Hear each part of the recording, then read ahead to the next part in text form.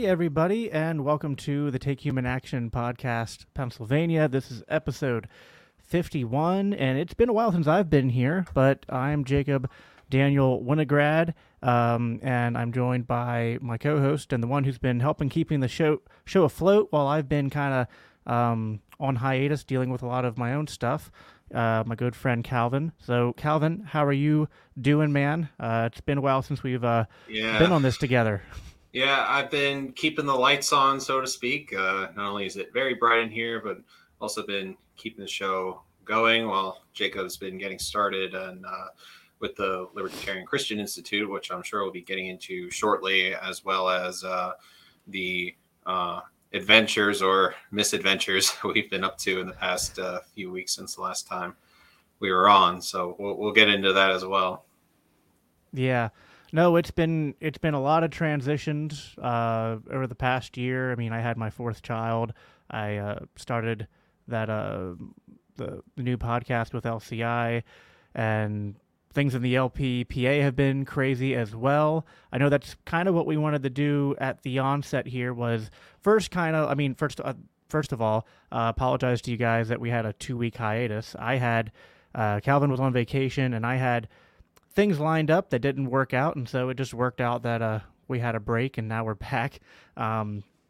We've been doing a lot, and we wanted to take a little bit of time here at the beginning before we have our guest join us for tonight to just talk about the things that we've been doing as a caucus, as a party, both Calvin and I individually, and then also what other people have been doing as well.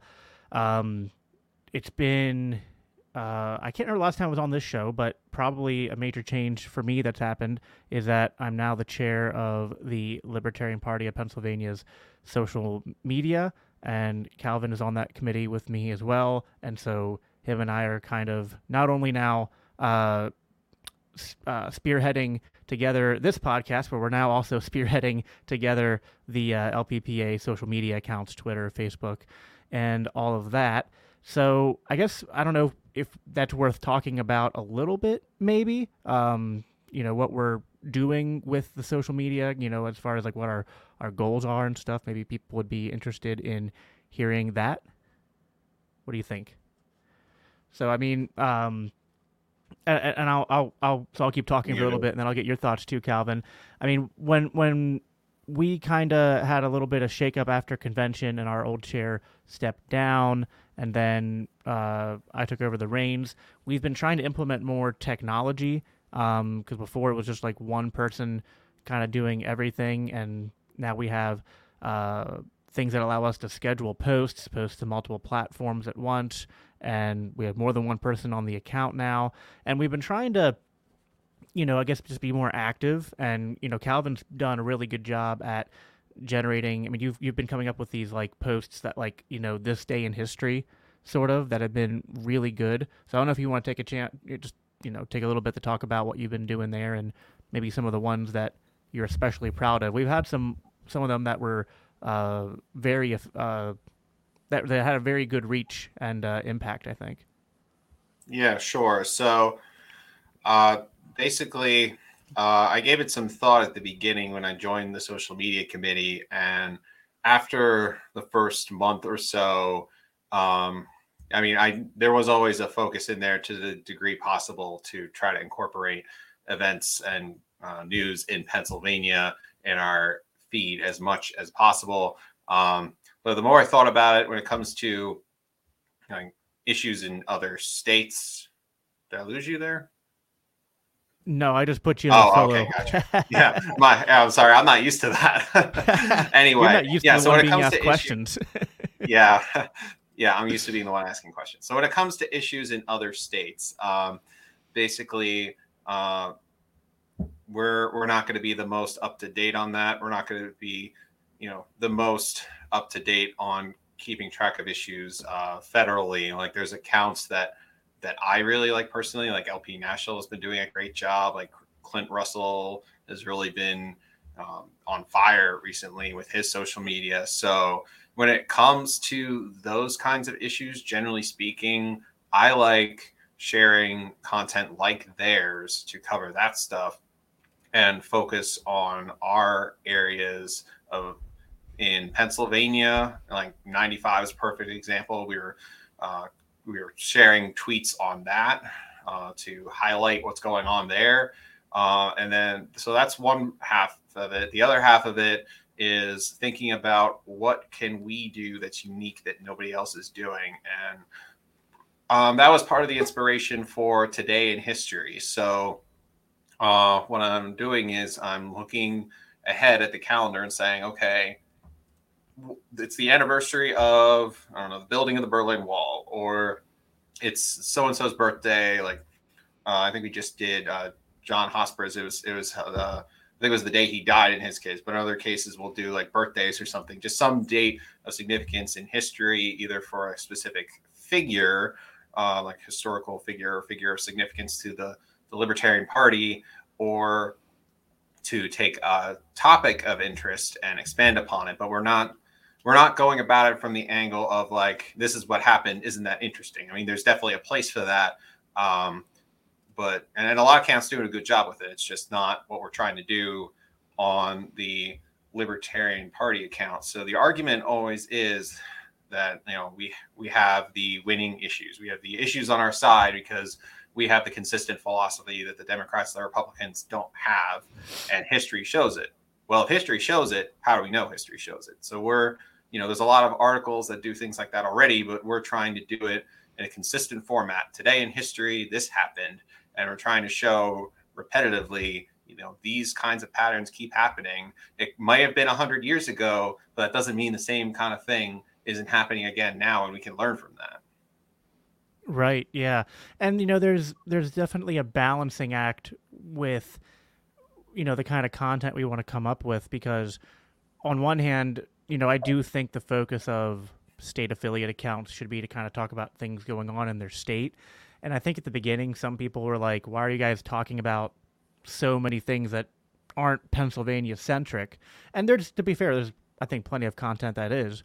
But I think we kind of have a dual, like multi-tiered approach. Some of it's Pennsylvania focused, and some of it's just like, hey, we need to do things to grow our brand and to also like, I think that's one of the things that the Mises Caucus, it's what we've always been focused on, is that it's not just enough to like talk about the issues. I mean, in terms of like legislation and like, what's going on politically, it's like we also need to go out there and be engaging with what's going on in the culture, be engaging with history, be engaging with current events, and have our voices be heard in all these different things that are going on, because those are just more opportunities to get our voices in front of the people that we're trying to target, our target audiences, and let them know what our perspectives are on different things. And not everyone's going to be like persuaded to become a libertarian or to vote libertarian just by like hearing what our position is on a certain bill that's coming up, or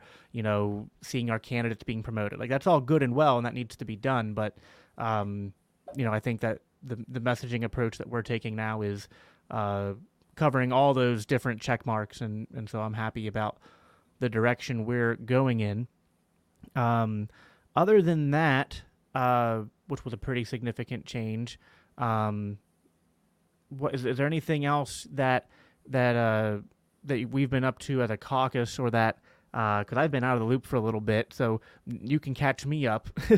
I know we have the Liberty 101 classes coming up in August. I did want to share that. Might be something we should talk about here quick. We just launched our social media today, like an hour or so before we came on. So I definitely want to share that. So Jacob, you put the Eventbrite link in the description, correct? I think I did, yes. Okay, if we didn't, we'll get it on there. So I will share that real quick. All right, there we go. So we have our Eventbrite page. It is live for the Liberty 101 Introduction to Libertarian Ideas class at the Solutionary Center, Maj Toure Solutionary Center in Philadelphia, PA, on August 17th from 6 to 9 p.m. Eastern Time. So this is it. This is what we've been planning on doing for months now. It's still a while away, so you have plenty of time to do what you need to do to get over here on that Thursday. It is going to be jam-packed. We're covering all these topics: general libertarian principles, inflation, foreign policy, medical freedom, criminal justice, education, the Constitution, the Second Amendment.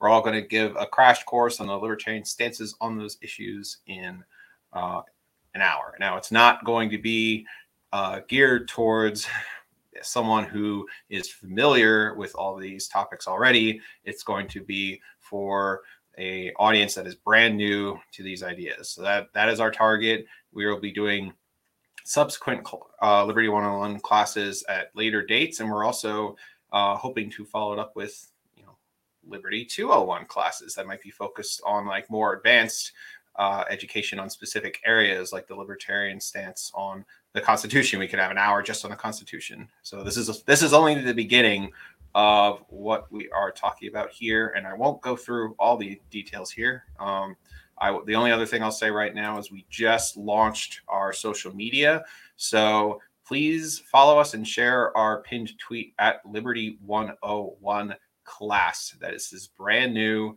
We just created it now. So please go ahead and share and help us get the word out about the class, and definitely sign up at the Eventbrite link if you can attend. It's totally free.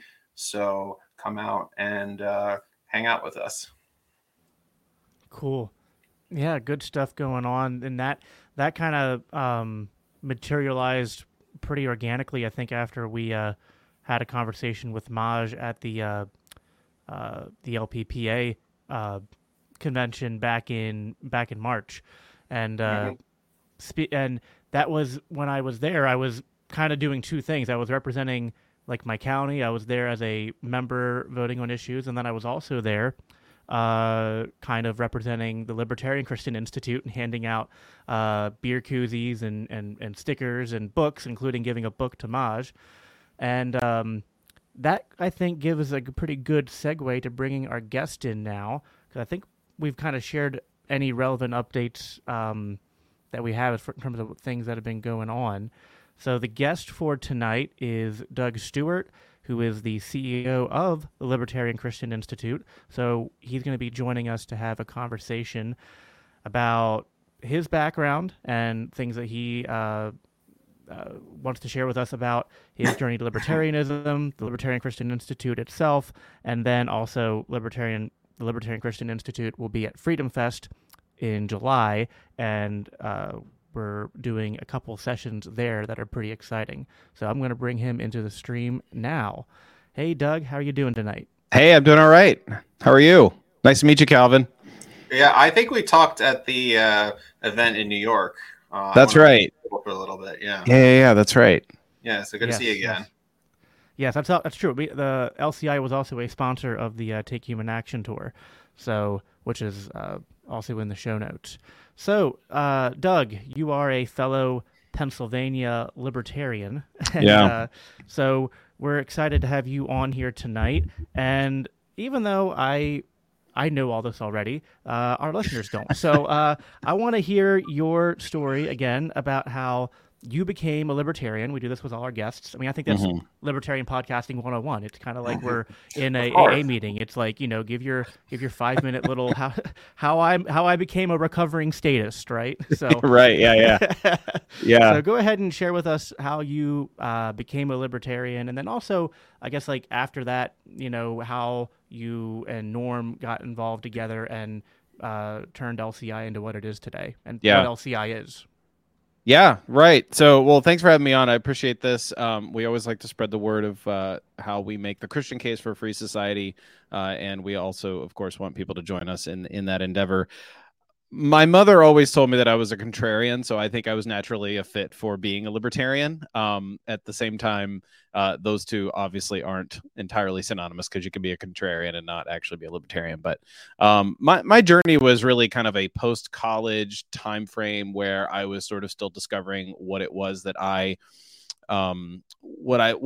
believed. I didn't quite believe all the things that my Republican conservative family believed in church upbringing and stuff. And so when I was exploring, I listened to talk radio, and over time, I listened to a talk radio host who says he's a libertarian at heart. It's Glenn Beck. For those who've actually heard that before, and he would have Ron Paul on when it came to talking about things about the economy. And at some point, I was also enrolled in seminary, and my theological leanings were getting a little bit more broadened a bit, and I realized that the kinds of things that the kind of policy and political solutions that a lot of the authors that I was reading just didn't sit right with me, and part of the reason was they were always welfare state type stuff. They're very much leftist in that regard, and so I was like, yeah, something doesn't sit right here, but I didn't really know exactly what I needed to do to sort of figure out, like, well, why doesn't this sit right? And after some time, I kind of realized that I need to learn some economics. Well, guess what? Because I was familiar with Glenn Beck and who he had on as guests, and he had Ron Paul on, I was like, well, where does Ron Paul stand on economics and on the economy and that kind of thing? And so that led me to things like the Mises Institute and FEE and some of the Austrian school related stuff that eventually brought me to understand a libertarian viewpoint from mostly an Austrian perspective. And along with that was my developing friendship with Norman Horn, who had founded libertarianchristians.com in very late 2008 or very early 2009. As more of a personal blog that eventually developed into more of a group of writers, and then of course the Libertarian Christian Institute as late as we incorporated in 2015. So that is that's kind of the Cliff Notes page. I mean, or the Cliff Notes page. That's kind of the Cliff Notes version of how I became a libertarian. I don't know if you want to follow up or dive in a little bit there. Yeah. So, Libertarian Christian Institute. You said Norm had already had libertarianchristians.com. What was the vision for LCI when you guys set out? I mean, what and have you created that vision, or is there still more to go? I mean, what was the I guess I don't know, your guiding principles and sort of like what you want to see LCI be? Yeah. Well, I would say if you really want to get to the heart of what it was that LCI was founded to do, I mean, I'm going to carry that torch as much as I can. You should probably interview Norman to get a real heart for where he is on it. But I will tell you that as being involved early on with Libertarian Christian Institute, it was really more about how can we sort of force multiply the efforts to promote liberty from a Christian perspective. And the advice that Norman was getting from, frankly, a lot of people at the Mises Institute was like, you need to start something here. Like, there needs to be an organization around your ideas. And at some point it was suggested that you form a nonprofit so you can get donations and start investing in other people to kind of do that work. So it kind of culminated in 2014, and then 2015 and 2016, we did actual in-person conferences in Austin, Texas, which is where Norman was living at the time. So it was convenient for him to organize it. That was pretty much the only place it probably could have been held, because that's where he was. And we had, I think it was over 100 on each one of those attend. A lot of them were from Texas, but to have 100 in attendance at your very first conference, I was going to say seminar, but it's conference. It's actually really good. It was well over 100. It wasn't just like 101 or whatever. So it was really, really fun to get together in person with a lot of other libertarian Christians. So the vision is to promote the Christian case for a free society. And I think it was founded out of this theological need this need in the church to have theological consistency, and have that consistency be something that when you espouse your Christian beliefs, whether it's evangelical, whether it's more reformed, whether it's whatever it might be, the sort of orthodox Christianity that most Americans are familiar with when I say those words, it's very incongruous with a lot of the left and the right's political views. So to be theological, to follow Jesus, I would say, would also mean you're probably not going to vote for war, and you're not going to vote for candidates who are warmongers, and you're also not going to vote for the Bernie Sanders of the world, Jacob. I know, it's all right. You're forgiven. You're not going to vote for I voted for John McCain. Shame on me, right? He didn't win, so I guess I can't be blamed. So neither can you, right? I voted for Hillary Clinton, so I also voted for a Republican once. Fair enough. Oh my. Yeah, so like I think there's an inconsistency in a lot of Christians' views on politics, and they take up issues. And so, for instance, you'll have a Christian say, well, abortion is wrong because it's murdering a child, even if that child is still unborn. But so that means I need to vote to make it illegal. And so that is a Christian view. If you're a Republican, you can also say, well, people need to be fed because there's all this excess wealth out there. And so we need to make sure that the government makes sure that people are fed. So we're going to have a welfare state. And so you'd have people on the left. Or violence is wrong. We need to confiscate guns.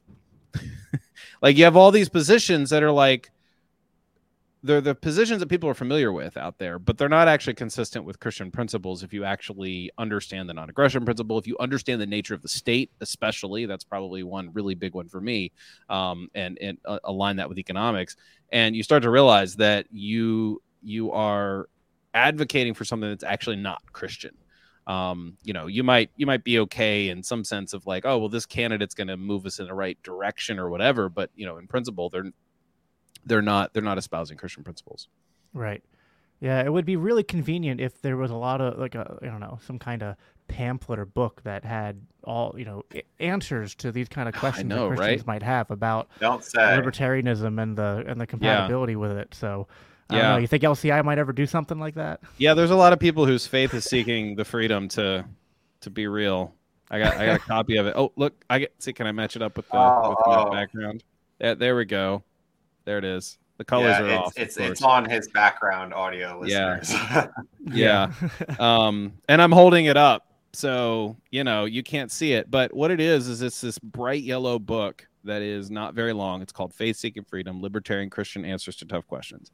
The idea behind this book is that because LCI's mission is to equip Christians to promote a free society, and so this book was written for libertarian Christians to have something to look at and to work through reading and understanding in a simple way.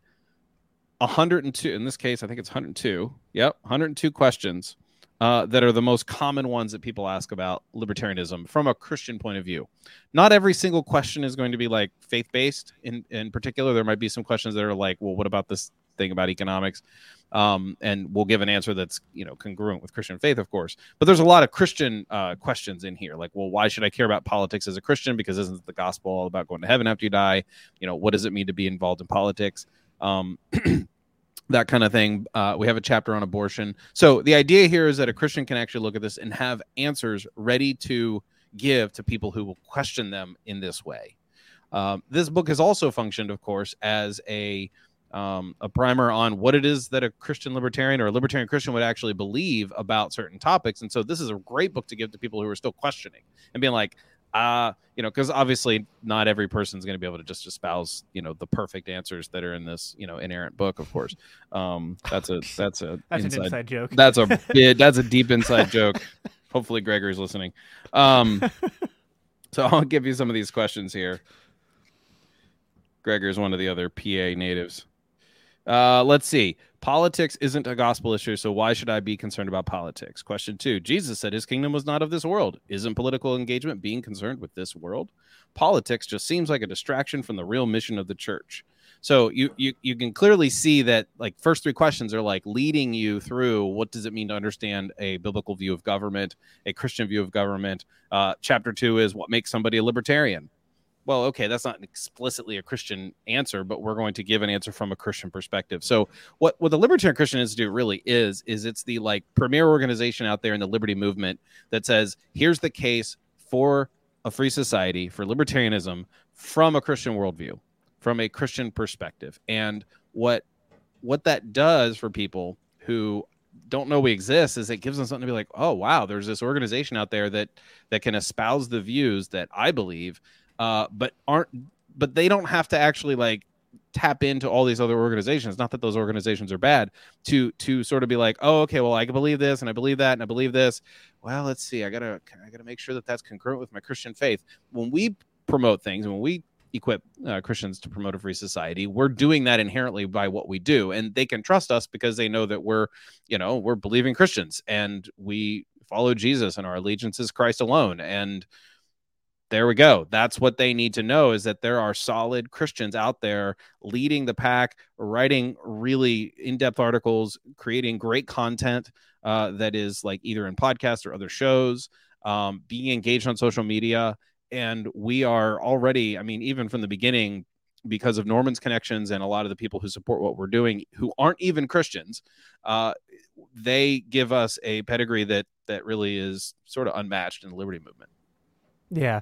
No, it's always funny to me, like sometimes when I am out there, I'm either promoting my podcast or LCI or just making connections to Christianity when I'm talking about libertarianism or politics, and people will just be like, why can't you just focus on libertarianism? Why do you gotta mix all this Jesus stuff in? And I'll be like, well, listen, it's not, to me, it's not Jesus stuff. Like, this is like something I've oriented my life around. So I think you're misunderstanding what Christianity is. But like, it's not like you're adding fries to your order.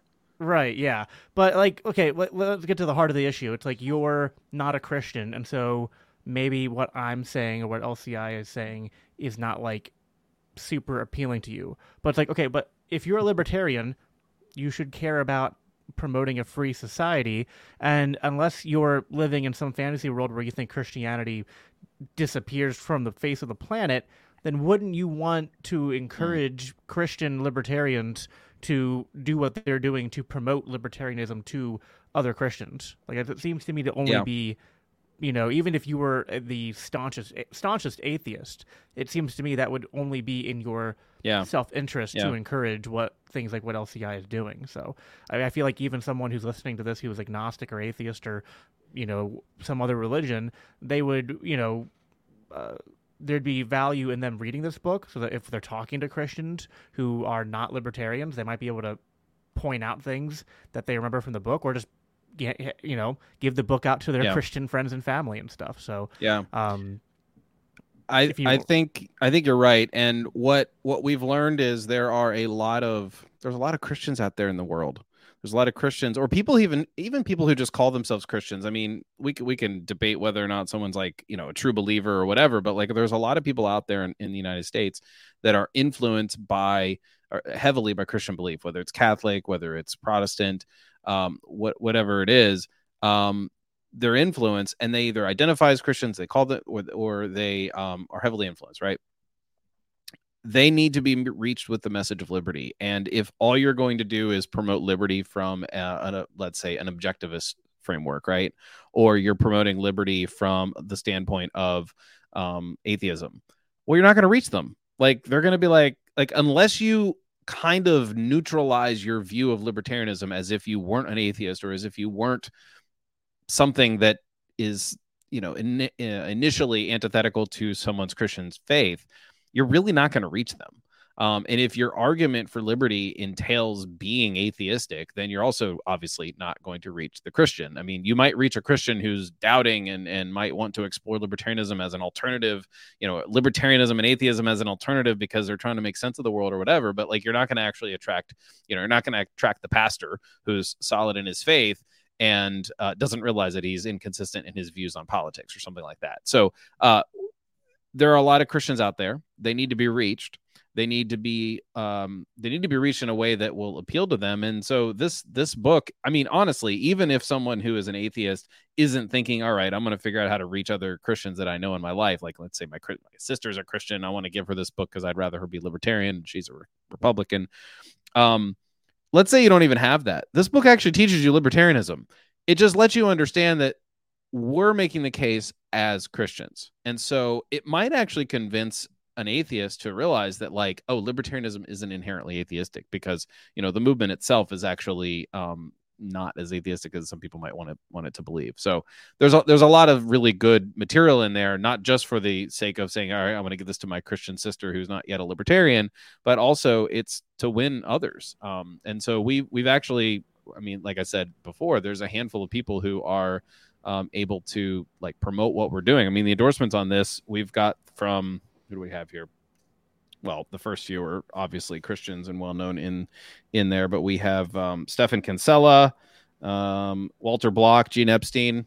They're not Christians. They don't profess to be Christians, and I think two of them, if not all three of them, profess to be atheists. So they see what we're doing as really valuable. Yeah, no, I think that's good. Calvin, feel free to, if you have questions, to interrupt me. I'm on a roll here, getting back into the groove. So, yeah. Well, you know the one main question I have. So whenever we get to that is fine. It probably makes sense to do it a little later on. So if you have more, yeah, that's fine. The other book that's in your background, Doug, which the audio listeners can't see, but it's, instead of a bright yellow, it's this nice candy colored red. Yummy. A little dollar sign with candy in it. I was actually part of the meetings where we were at least, discussing different book cover ideas, and this is the one I think everyone kind of thought was their favorite. The book title is Strangers with Candy. What is this book about? Yeah. And why did LCI decide to get behind the author? What's the author's name? I can't even read it. Art Carden. Art Carden. Yeah. Why did they get behind Art and publish this book? What are we? What's it talking about? Yeah. So the subtitle for Strangers with Candy is Observations from the Ordinary Business of Life. Now, Art Carden is an economist who happens to, in fact, I just recorded an episode with him today to talk about this book. He's been on the show. This will be 7 times. He's a great friend of LCI. He's a Christian. He's an economist. He teaches at Samford University in Birmingham, Alabama. He was previously at Rhodes College in Memphis. He's actually going to be at Freedom Fest. We're going to talk about that a little bit. He's going to be at Freedom Fest signing copies of the book and as an author. What this book is there's a handful of things I can say about it. It's a collection of essays that he wrote for various publications, and he decided he wanted to put them all into one. And he said, "Hey, would you guys be interested in publishing this?" And I was like, "Yeah, send me the manuscript." And so I sent this, and Art and I have, communicated over the years in a number of ways.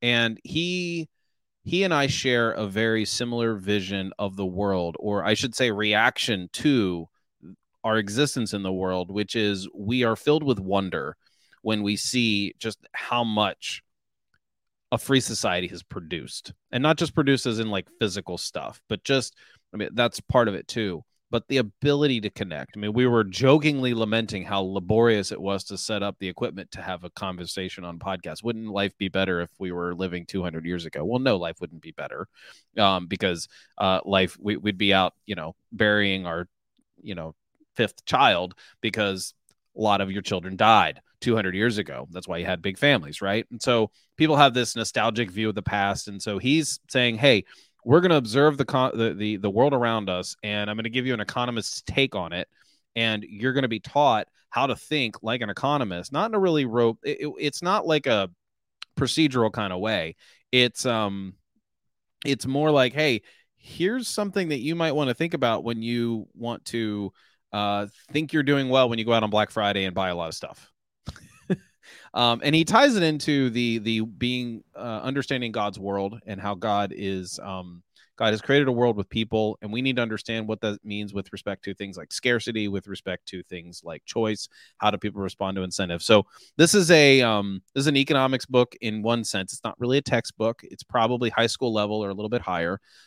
It's a little over, what do I got here? Almost 300 pages. And it's really, really great. He has a line in there. You could probably read one chapter while waiting to buy your milk at the grocery store, or read the whole book while waiting to renew your driver's license. So that was sort of the idea that he had with respect to like the length of it. Like it's not like, in theory you could jump around. You probably don't. There's 5 sections. You probably don't want to jump around outside each section, but it's not, from A to Z kind of logic per se. But anyway, the book is on sale now on Amazon. In fact, the copy that I have, I don't know if people are actually watching. I guess we're live streaming on purpose. So the copy that I actually have still says not for resale banded on the front of it because I don't actually have a copy that I would sell somebody or give to somebody. This is the proofs that we got. And so it's literally hot off the press. I don't even have my own copy, like a real genuine bona fide copy yet. So they're still in them. Apparently Art's sister got hers when she ordered it on Amazon yesterday. I guess it came in a day. So she must live near one of those printing centers. Gotcha. Yeah, no, I like books like that. Nice. They work well with my I don't know, my particular blend of ADHD and stuff. I don't like books you have to read in a linear way. I like when I can jump around and stuff, but Yeah. which This faith is seeking also a freedom really works good kind of like book. that too. This is also a good book that you could give like a high schooler. Because I mean, he talks about things like Spider-Man, The Mandalorian, like there's all kinds of common interest, kinds of everyday things that are in there. So Cool. So, so yeah, I mean, I think that's a great part of what LCI is doing is just whether it's podcasts, whether it's things online, and now there's books in the work and stuff that are out there yeah, and giving people resources for like libertarians to just understand more about economics and give good arguments, and then resources to give to people to help uh, further those ideas and that kind of message. I want to get into, I guess, more, and this is where I think Calvin will come in with some of his questions, because we talked earlier about how the book Faith Seeking Freedom and what LCI does, generally speaking, can be valuable even to like someone who's an atheist or agnostic, because it does just you guys do just promote libertarianism, so it's not always going to be explicitly Christian, and there can be value there, and yeah, value in bringing Christians to understand the value of libertarianism and free markets, things like that. But now let's get into maybe some of the I don't know, qualms or objections that Christians have when they're being confronted with these yeah, ideas. I mean, and that takes different shapes and forms. Like sometimes it's going to be specific passages, sometimes it's going to be political allegiances, yeah, yeah, sometimes it's going to be just like a misapprehension about what libertarianism is. It's like, oh, you guys are a bunch of pot smoking hippies, or hmm libertarians are necessarily pro-abortion, or there's a lot of different reasons why I can imagine a Christian would be hesitant or perhaps even against libertarianism. So I guess maybe what when you're starting out a conversation with someone, if they have objections, what are the common objections you see, and then yeah. maybe after, and how do you respond to them, and then maybe Calvin, you can jump in after that and present some of the questions you have that kind of fit in with Yeah. this. All right. I think for me it depends obviously on who I'm talking to. If I'm talking to somebody who's a little more conservative and might be a little bit more patriotic, they might have an affinity for their nation state. In the we all understand what that means with respect to like our friends who are really into patriotism or war or whatever, and they think that they're liberty minded. On people on the right especially, they think that they're liberty minded, and so the issue is getting them to realize they're not being consistent, and realize that their objection to, well, we need a strong defense, otherwise we're all going to be bombed by Muslims, or we're going to be attacked by China, or whatever it might be, right?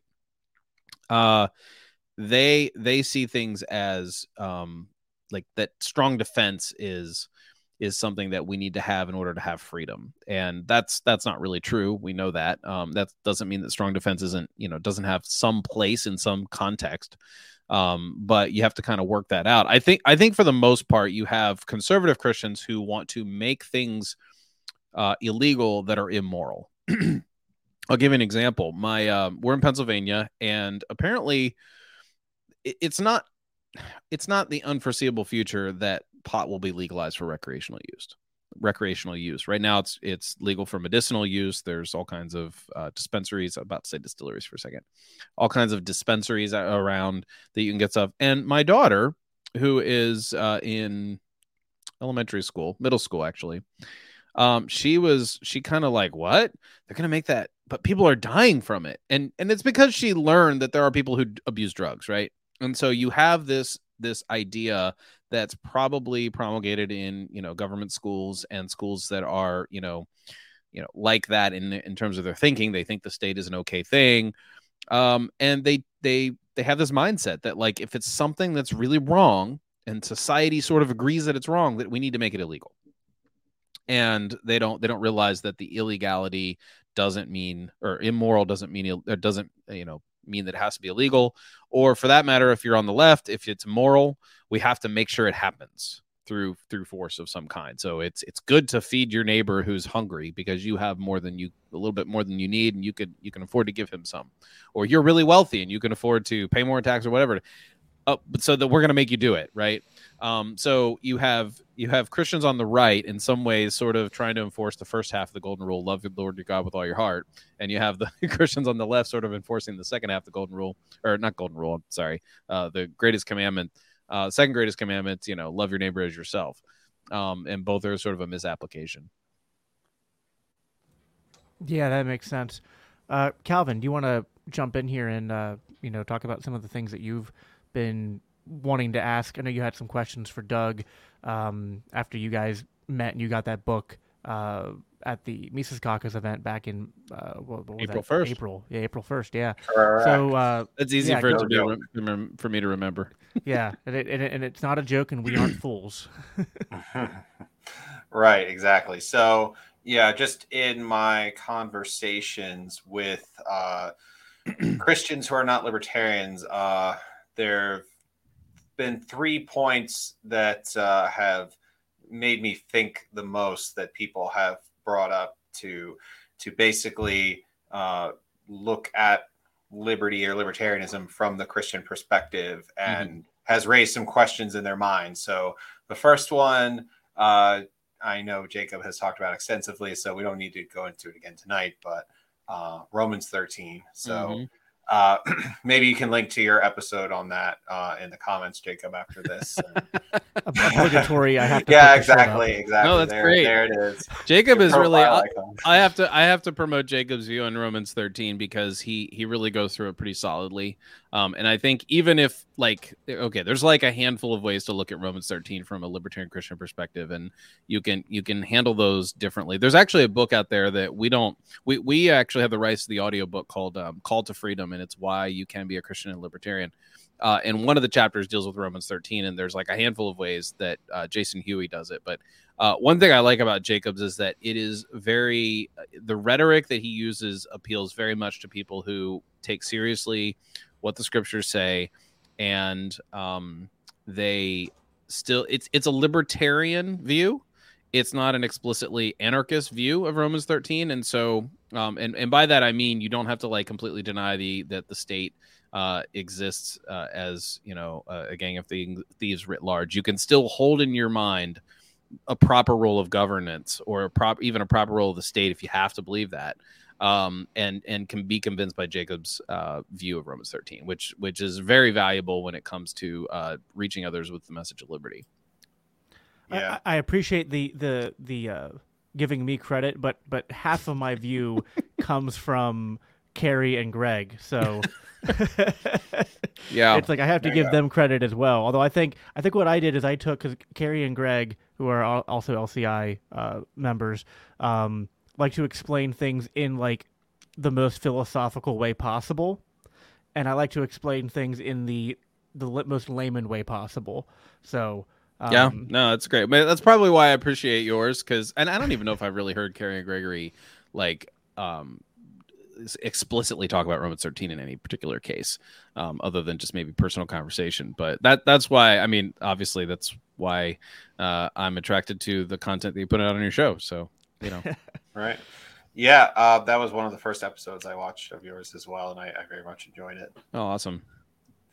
Yeah. So, second point, another one that we've heard, but I think it still bears mentioning, the render unto Caesar. Yeah. Well, the idea behind render unto Caesar what is Caesar's, render unto God what is God's, is really kind of funny to me, because it's an example of somebody proof texting and saying, you know what? It's sort of like when someone takes Romans 13 and says, well, Romans 13 says to submit to the governing authorities. End of story. Like, as if that's literally the only sentence in the book of Romans or something, right? Like, there's no sentences before it. There's no sentences after. It's just the Bible says these words. Okay, that's poor hermeneutics to do it that way, right? And so we obviously know that we have to go to the context. And there's a handful of ways that you could sort of interpret render unto Caesar that are compatible with and even espouse a libertarian viewpoint. But I think what's unique about what Jesus is doing is he is avoiding a trap that they're trying to set up for him. And I take the view on render unto Caesar is because the story goes, I should have looked it up before I had it ready here to kind of read or whatever. But the story that is told is that Jesus is like, well, whose inscription is on this coin? And it's like, oh, well, it's Caesar's. Okay, well, render unto Caesar what is Caesar's. I read that. I think it could be read this way, that he's just sort of like, well, if Caesar thinks this is his, just give it to him. Because the Jewish view and the Christian view is that the earth is the Lord's. The earth is God's. God owns everything. And so if Caesar is under this impression that because his inscription is on the coin, then let him have it. But what really we need to do is give everything to God. This isn't Jesus saying there's a realm of the nation, or there's the realm of the world, and then there's this realm of God, and so I can have dual allegiances. That's ridiculous.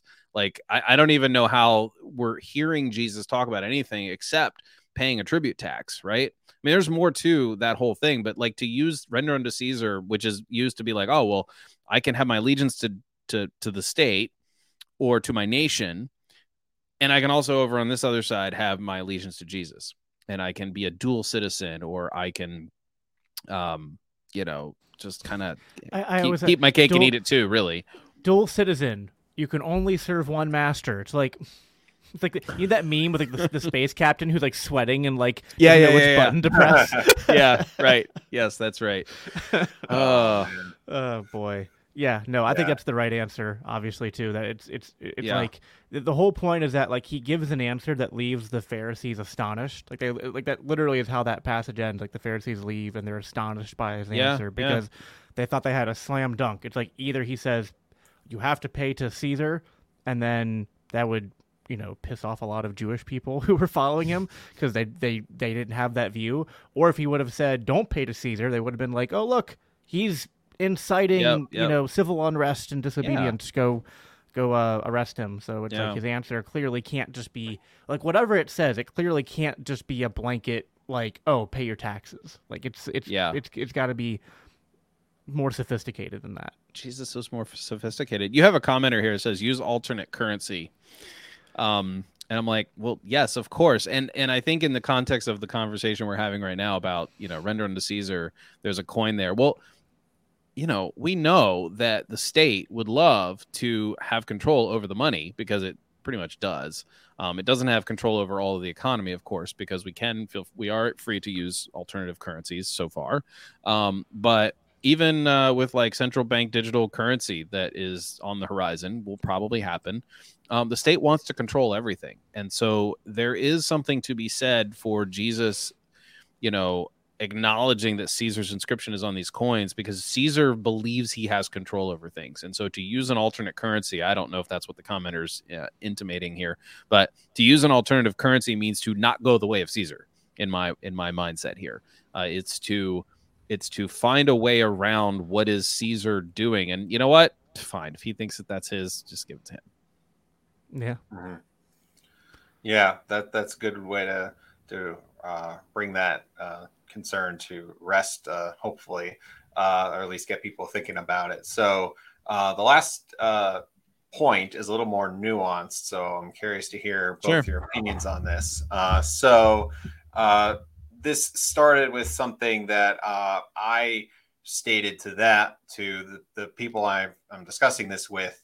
And what I was basically saying was that if we're thinking about the way politics works today, but really for all time, what happens is with exceptions here and there, you have people who are, power hungry, focused on gains on the earth rather than elsewhere, and they're the ones who rise to the top. There's no sense of natural elite whatsoever.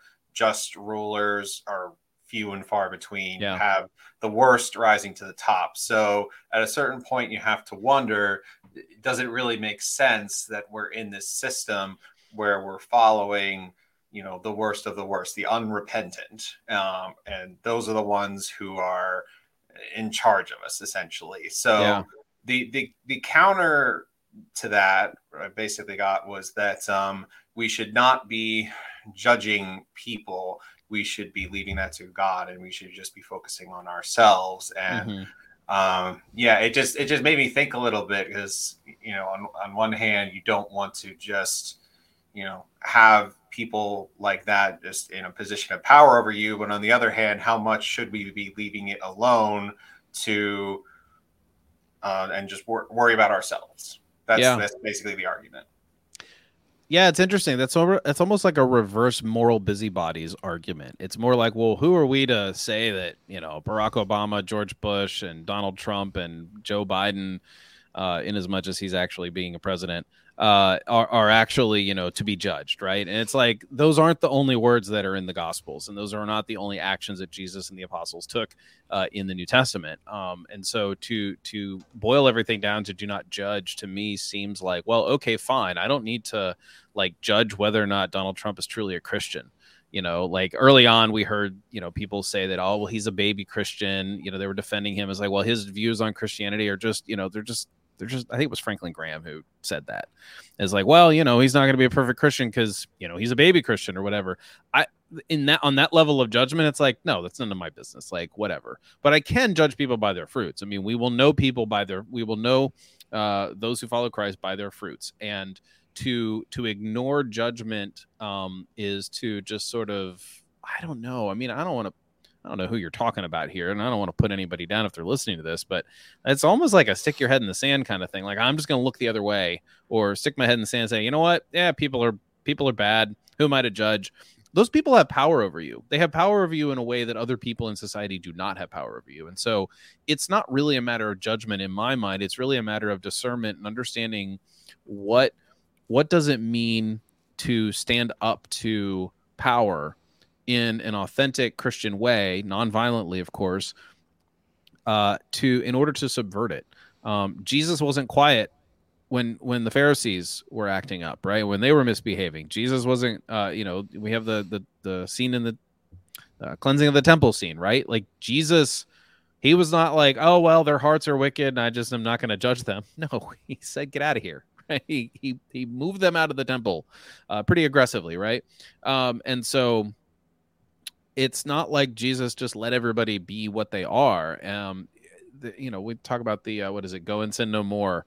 Is the parable of the woman at the well, right? Go and sin no more. Okay, how are you doing that to your politicians? Are you saying to them, go and sin no more in any way? No, you're letting them sin by not judging them. Like, right. I don't know. That doesn't quite comport with me. Now, it is true in my mind that I think it's Hayek who said the worst get on top, right? And this system feeds the people who want to be in power, and the Orwellian term public servant, is there to make sure people think that, oh, well, they're not doing it for the money. Do you really think these people who are doing it for the money? Like, I actually I have a friend who was like, oh, we should vote for Donald, just back in 2015, 2016. We should vote for Donald Trump because he's already wealthy and he's not doing this for the money. And I'm like, none of them are doing this for the money. This is all about power. At smaller levels, I'm sure there's, it's kind of nice to be elected. And if it's hard to get unelected or defeated, then that's kind of a guaranteed income. But I don't know. I don't have any further thoughts, Jacob, if you want to say anything. Well, I think, and I want to phrase this in a way that's not flippant. I mean, first of all, I think what you said, Doug, was great. And I don't. My first thought, and it's like, I'm not trying to be flippant or disrespectful to the person, but it's like, who would say that? But like, they're saying, well, who are we to judge? It's like, well, the state judges. Like, it's like you're saying, who are we to judge the state? Like, the state doesn't have that attitude about you. Doesn't have that attitude about the person that they're, people being thrown in jail for nonviolent, drug possessions or nonviolent crimes. They don't have that opinion about all the innocent women and children and families that they've bombed in the Middle East, or that are lives being lost in the war in Russia and Ukraine. It's like there's all these instances in which the state is the entity doing the judging, and then more than just judging, like, committing great acts of violence. Then we don't even have to talk about like taxation or Austrian economics or anything, to just look at the state and look at the like overt evil they do and be like, okay, like, even if you're not going to be a libertarian, like, as a Christian, you should, yes, I agree. We shouldn't judge individuals' salvation, because I think repentance is something God offers to all people. And, Saul was going around murdering Christians and then was, one of the greatest, wrote half the New Testament. So, I'm not going to close that door on anyone, but, we can certainly like look back and judge Saul at that time and say what he was doing was wrong. Yeah. You know what I mean? Yeah. We can judge the actions of people and say this is good or bad, and we should, it said, the Bible says pray for your leaders, right? And I agree with that. I think we should pray for our leaders. We should pray for Joe Biden. We should pray for Kamala Harris. We should pray for Josh Shapiro, our governor here in Pennsylvania. But like, we shouldn't be like, we can pray for like, I hope they're safe and well, and I hope they come to know you. And it's like, also like, what would you do for a family member or a friend or like an enemy or someone who was persecuting you when you were praying for them? Like, wouldn't part of that prayer be like, I hope they repent? Like, I hope they come to realize the wickedness of like certain things they're doing or the sin that they're committing. And like, at the very least, like, even if we could debate how, like, I think there's an interesting debate Christians can have about how do we interact with the state? You know what I mean? Like, should you engage in political action like what we do here at the Mises Caucus? Or should you do something more like LCI? Or should you be isolationist? That insert disclaimer debate. that I'm part of a nonprofit and I don't endorse any caucus or any political view. Right. Yeah. Well, actually, I'll let you finish your thought. I have a possible steel manning of this judge not thing. Right. I mean, all that to say, like, I think there's two parts of us. There is, what do we do towards the state? And then there's, should we judge what they're doing as and the actions that the state are and the state actors are engaged in as good or bad and have an opinion on it? And I think we can't, like, I think we are definitely called to care about what the state does and to have an opinion on, is it good or is it evil? Is this supported by the Bible or is it not? Yeah. I think as we're talking about this, I think the judge not mantra or excuse or whatever you want to call it.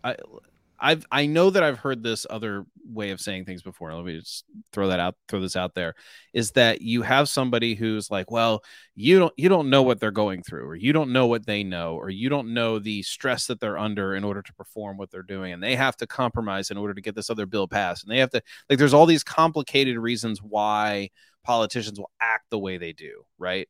It's funny. My wife said, I really want to see Ron Paul get to be the president, because if he doesn't actually end up pulling the troops out, then I know that there's probably information that the public doesn't know that the president gets to see. That's like, in other words, if Ron Paul's in office and doesn't pull the troops home, there's something bigger going on that we just don't know as the public. Now, pretty certain that's not really the case, because we've had time to tell that no, that wasn't really the case, that Ron Paul pulling the troops home probably would have been just fine. But the idea that, oh, well, they know more than we do because they're privy to information, or they are dealing with complicated, political issues. I forget what the word partisan issues and, like procedural issues. That's the word I'm looking for. I don't think that passes muster. I mean, if we're to call sinners to repentance, how do you not judge? Or how do you avoid that, right? How do you, and you don't even have to specifically judge a particular person for what they're doing. You could completely leave that up to between them and God, but you have to call people on sin, and you have to call people on wickedness, and you have to call them on even the results of their wickedness, and maybe move them toward actual repentance, right? To preach the gospel, to preach the good news that God has made Jesus Messiah, means that Caesar is no longer Lord, that Caesar is not king, Caesar is not head of life, head of your life. Hat. What's that? You're wearing the wrong hat. I can't find the hat. Everybody, he's talking about an actual hat that I have that says Jesus, and then Caesar's crossed out underneath of it and said, is Lord. I have to order a new one before Freedom Fest, because I literally cannot find the hat. I don't even know. I don't know. Maybe it was left in your car or something when we went to New York. I don't know. But all that to say, Jesus is Lord, Caesar is not. And to preach the gospel means that your allegiance needs to be to Christ. That you are putting your faith in Christ. You are putting your trust, your allegiance. That is your life in Christ.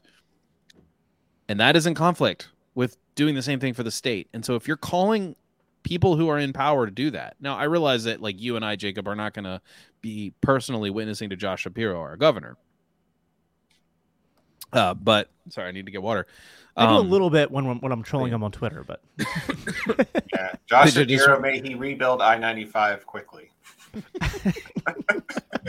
Oh my word. That's yeah. Who's going to rebuild the roads? That anyway, it doesn't matter. Who will save us from forest fires? Save us from. No, I know we're not going to be personally witnessing to some of these politicians per se. I mean, I don't even think he would even look at his Twitter account. Like, he's not Donald Trump or Elon Musk, who like personally does these things on Twitter. But you are to have the posture toward politicians and toward everybody that, given the opportunity, you will tell them that they need to give Jesus their allegiance and turn from whatever it is that they're worshiping now. But you don't even have to call them and say, "Oh, I think you're worshiping the state," or "I think you're worshiping, wealth and power." You could just let that be what the Holy Spirit does for people. Right. And so you let God work in that part of their lives. For those listening who are not Christians and don't even really care too much about the words and the verbiage and all of that, just know that the core of the Christian message is that Jesus is king, and that means no other human is king over someone's life. And that is the sort of the crossroads in my mind where libertarianism is the most consistent expression of Christian political thought. Because if we can say that Jesus is Lord, look, I can see an atheist be like, well, I don't believe Jesus is Lord, but I also know that no other person should be king over me. There's our intersection of interest, right? And so if you need to convince a Christian that they need to be libertarian, that Christian might be like, well, but God owns everything, which is, I don't like the idea of ownership in that regard because of the way we think of property ownership, but God is king overall. And so that means that we need to make sure more people follow God. Well, okay, fine. That's true. But from my vantage point, we don't do that through the state because Jesus is king. Jesus's way was nonviolent love and serving others. Jesus changed people's hearts. He did not take up a sword to conquer his enemies in that way. He used nonviolent means to conquer using his word. So I know that there are Christians out there who don't believe all that, or who don't realize the practical implications of what that means. But if you are a person out there who just like, none of this Christian stuff works for me, or if that's where you are, just know that there are a lot of Christians that need to know that they're being very inconsistent if they want to put their faith in government, because their faith cannot be in anything other than Christ if they are a true Christian. So you can call them on it. And if they have any trouble, you can send them Faith Seeking Freedom. Yeah. I'm holding this book up as if it's not over my shoulder on my background. I don't know why I brought the books if I had the It's Faith Seeking Freedom Inception. How can someone get that book? You can go to faithseekingfreedom.com. If you order it, you can find it on Amazon. If you are able to get a Kindle copy, it's pretty cheap. You can get a physical copy, of course, from Amazon, and you can also order from our website. If you order from our website at faithseekingfreedom.com, we actually get a little bit more money out of it because it's a copy I literally physically pack up and send to you. You'll also get a bookmark. Whereas Amazon's the bookmarks are pretty cool. The bookmark is pretty cool. It's got a quote that I made up. Well, is the same thing true for Strangers with Candy?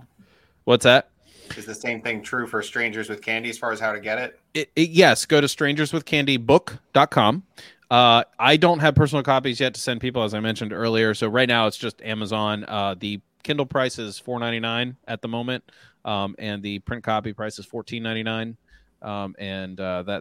That'll stay that way for a little while. I think the launch price of $4.99 on Kindle is going to be about for the next month, basically until after Freedom Fest. Cool. Yeah. Well, speaking of Freedom Fest, as we're coming to a close here, because we're running out of time, I did want to briefly here at the end give you an opportunity to talk about Freedom Fest and what LCI has planned or doing. I know we probably don't want to give too much away, but give a little bit of teaser of what we're going to be doing at Freedom Fest and why people, if they are going to be going or considering going, we're going to be wiping the floor clean with nationalists, Jacob. Yeah. Well, actually, someone earlier made a comment about that. They said separate nationalism from statism, which I was like, that's an interesting. I can do that in my mind, but most people can't. And right. Yeah, we could just call it patriotism instead, I suppose. But no, so we are going to be at Freedom Fest again this year. We were there last year in Vegas in 2022. This year, what we did last year was we had a booth. We didn't just go. We had a booth, and we gave out copies of Faith Seeking Freedom. So if you want to attend Freedom Fest, you can get a copy of Faith Seeking Freedom if you are there at our table early enough, because we're going to give some of them out. And we also, have things like beer koozies and other, I was just about the word say paraphernalia, but that's probably not a good word to use on this. We're going to have all kinds of swag and merch on our table. That you could take away, and you get to meet us. You can tell me why I'm wrong on this show, and I will say, you know what? Here, talk to Norman. He's going to explain to you why Doug is right, or Jacob, or something like that, right? No, we're gonna have a team there. Last year we did a breakout session that was a panel discussion on a whole lot of just libertarian Christian things. This year we have two things going on. We're sponsoring a main stage event where we will have Norman Horn involved in a panel discussion. This is LCI sponsored panel discussion moderated by Nick Gillespie and involving Rich Lowry and Brian Kaplan. Rich Lowry is from National Review, made a case for nationalism in a book recently. And Norman is also going to be on there taking, an opposing position about nationalism. So there's going to be a panel discussion about it. And then we are also going to have a breakout session that is very likely going to be a panel discussion on Christian nationalism and the theological dangers and the liberty antidote to Christian nationalism. It is a topic that we've been diving into pretty significantly in 2023 as best to our ability. We have a review out of the most, in fact, it just came out this week, of the most popular Christian nationalism book right now by a guy named Stephen Wolfe. We wrote a rebuttal to it, did some episodes or an episode about it. So we have a lot of anti-Christian nationalism content out there. And there's a whole lot to be said for that. But if you want to meet me in person, or even if you don't want to meet me in person, you want to meet Jacob in person, or you want to meet somebody else from our team in person, it's in Memphis this year. So for those of us in Pennsylvania, it's not that far. Maybe if you can, I think Jacob and his family are driving there, so maybe you could rent a trailer and hook it to his car and just hang out in the trailer, and he'll just bring you to Freedom Fest. Well, I did just rebuild my transmission, so maybe it'll be. Maybe that'll work, right? Yeah. Did you optimize your transmission for heavier? Yeah, going? a little bit, but because wasn't with that plan in mind. Oh man! Oh boy. Cool. Should be a fun time. Yeah. Well, so definitely, if you guys watching now or in the audio stream later haven't bought tickets for Freedom Fest and you're on the fence, maybe the fact that you'll be able to see us and attend one of those or both of those sessions will be enticing. So definitely check that out. Doug, really appreciate you coming on. We're pretty much out of time. Is there any closing plugs or any closing thoughts that you want to give, about? You already plugged the books pretty extensively, but I plugged the books, but you know what I didn't plug is the fact that we are I mentioned it, that we're a 501c3 nonprofit. And here's the thing about that. And I don't like to ask people for money, but I'm going to do it because we have a really, really important mission, and we're a 501c3. So it's you get a tax write-off.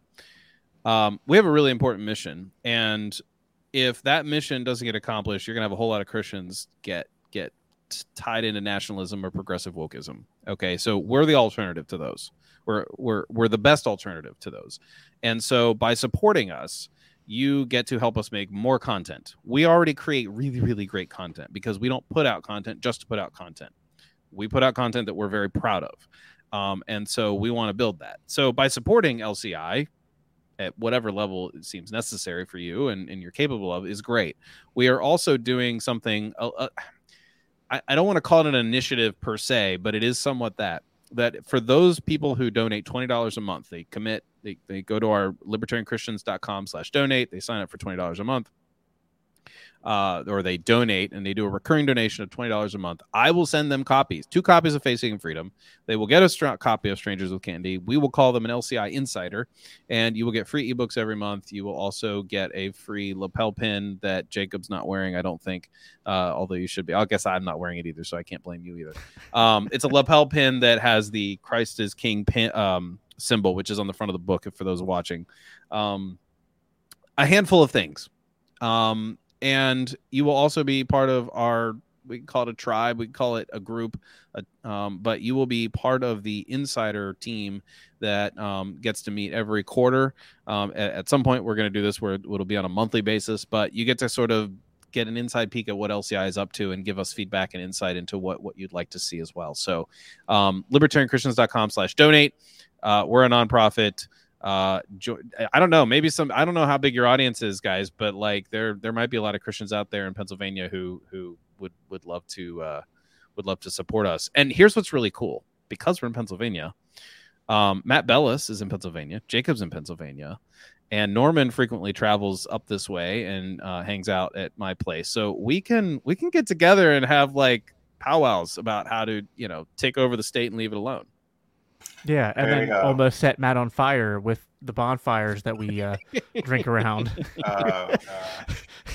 True story. Yes, that's true. I see enough fires just driving through Philadelphia. Although there's a burn ban now. At least in my area, there's a burn ban, so we wouldn't be able to do that. But oh, man. Well, thanks very much, Doug. Great talking to you again. Yeah. Thanks, this Doug. Has been great. Thanks for giving me the opportunity. Sure. Yeah, we'll talk thanks, soon. Thanks everybody for listening, and we'll be back again next week with another episode. Till then, have a good one.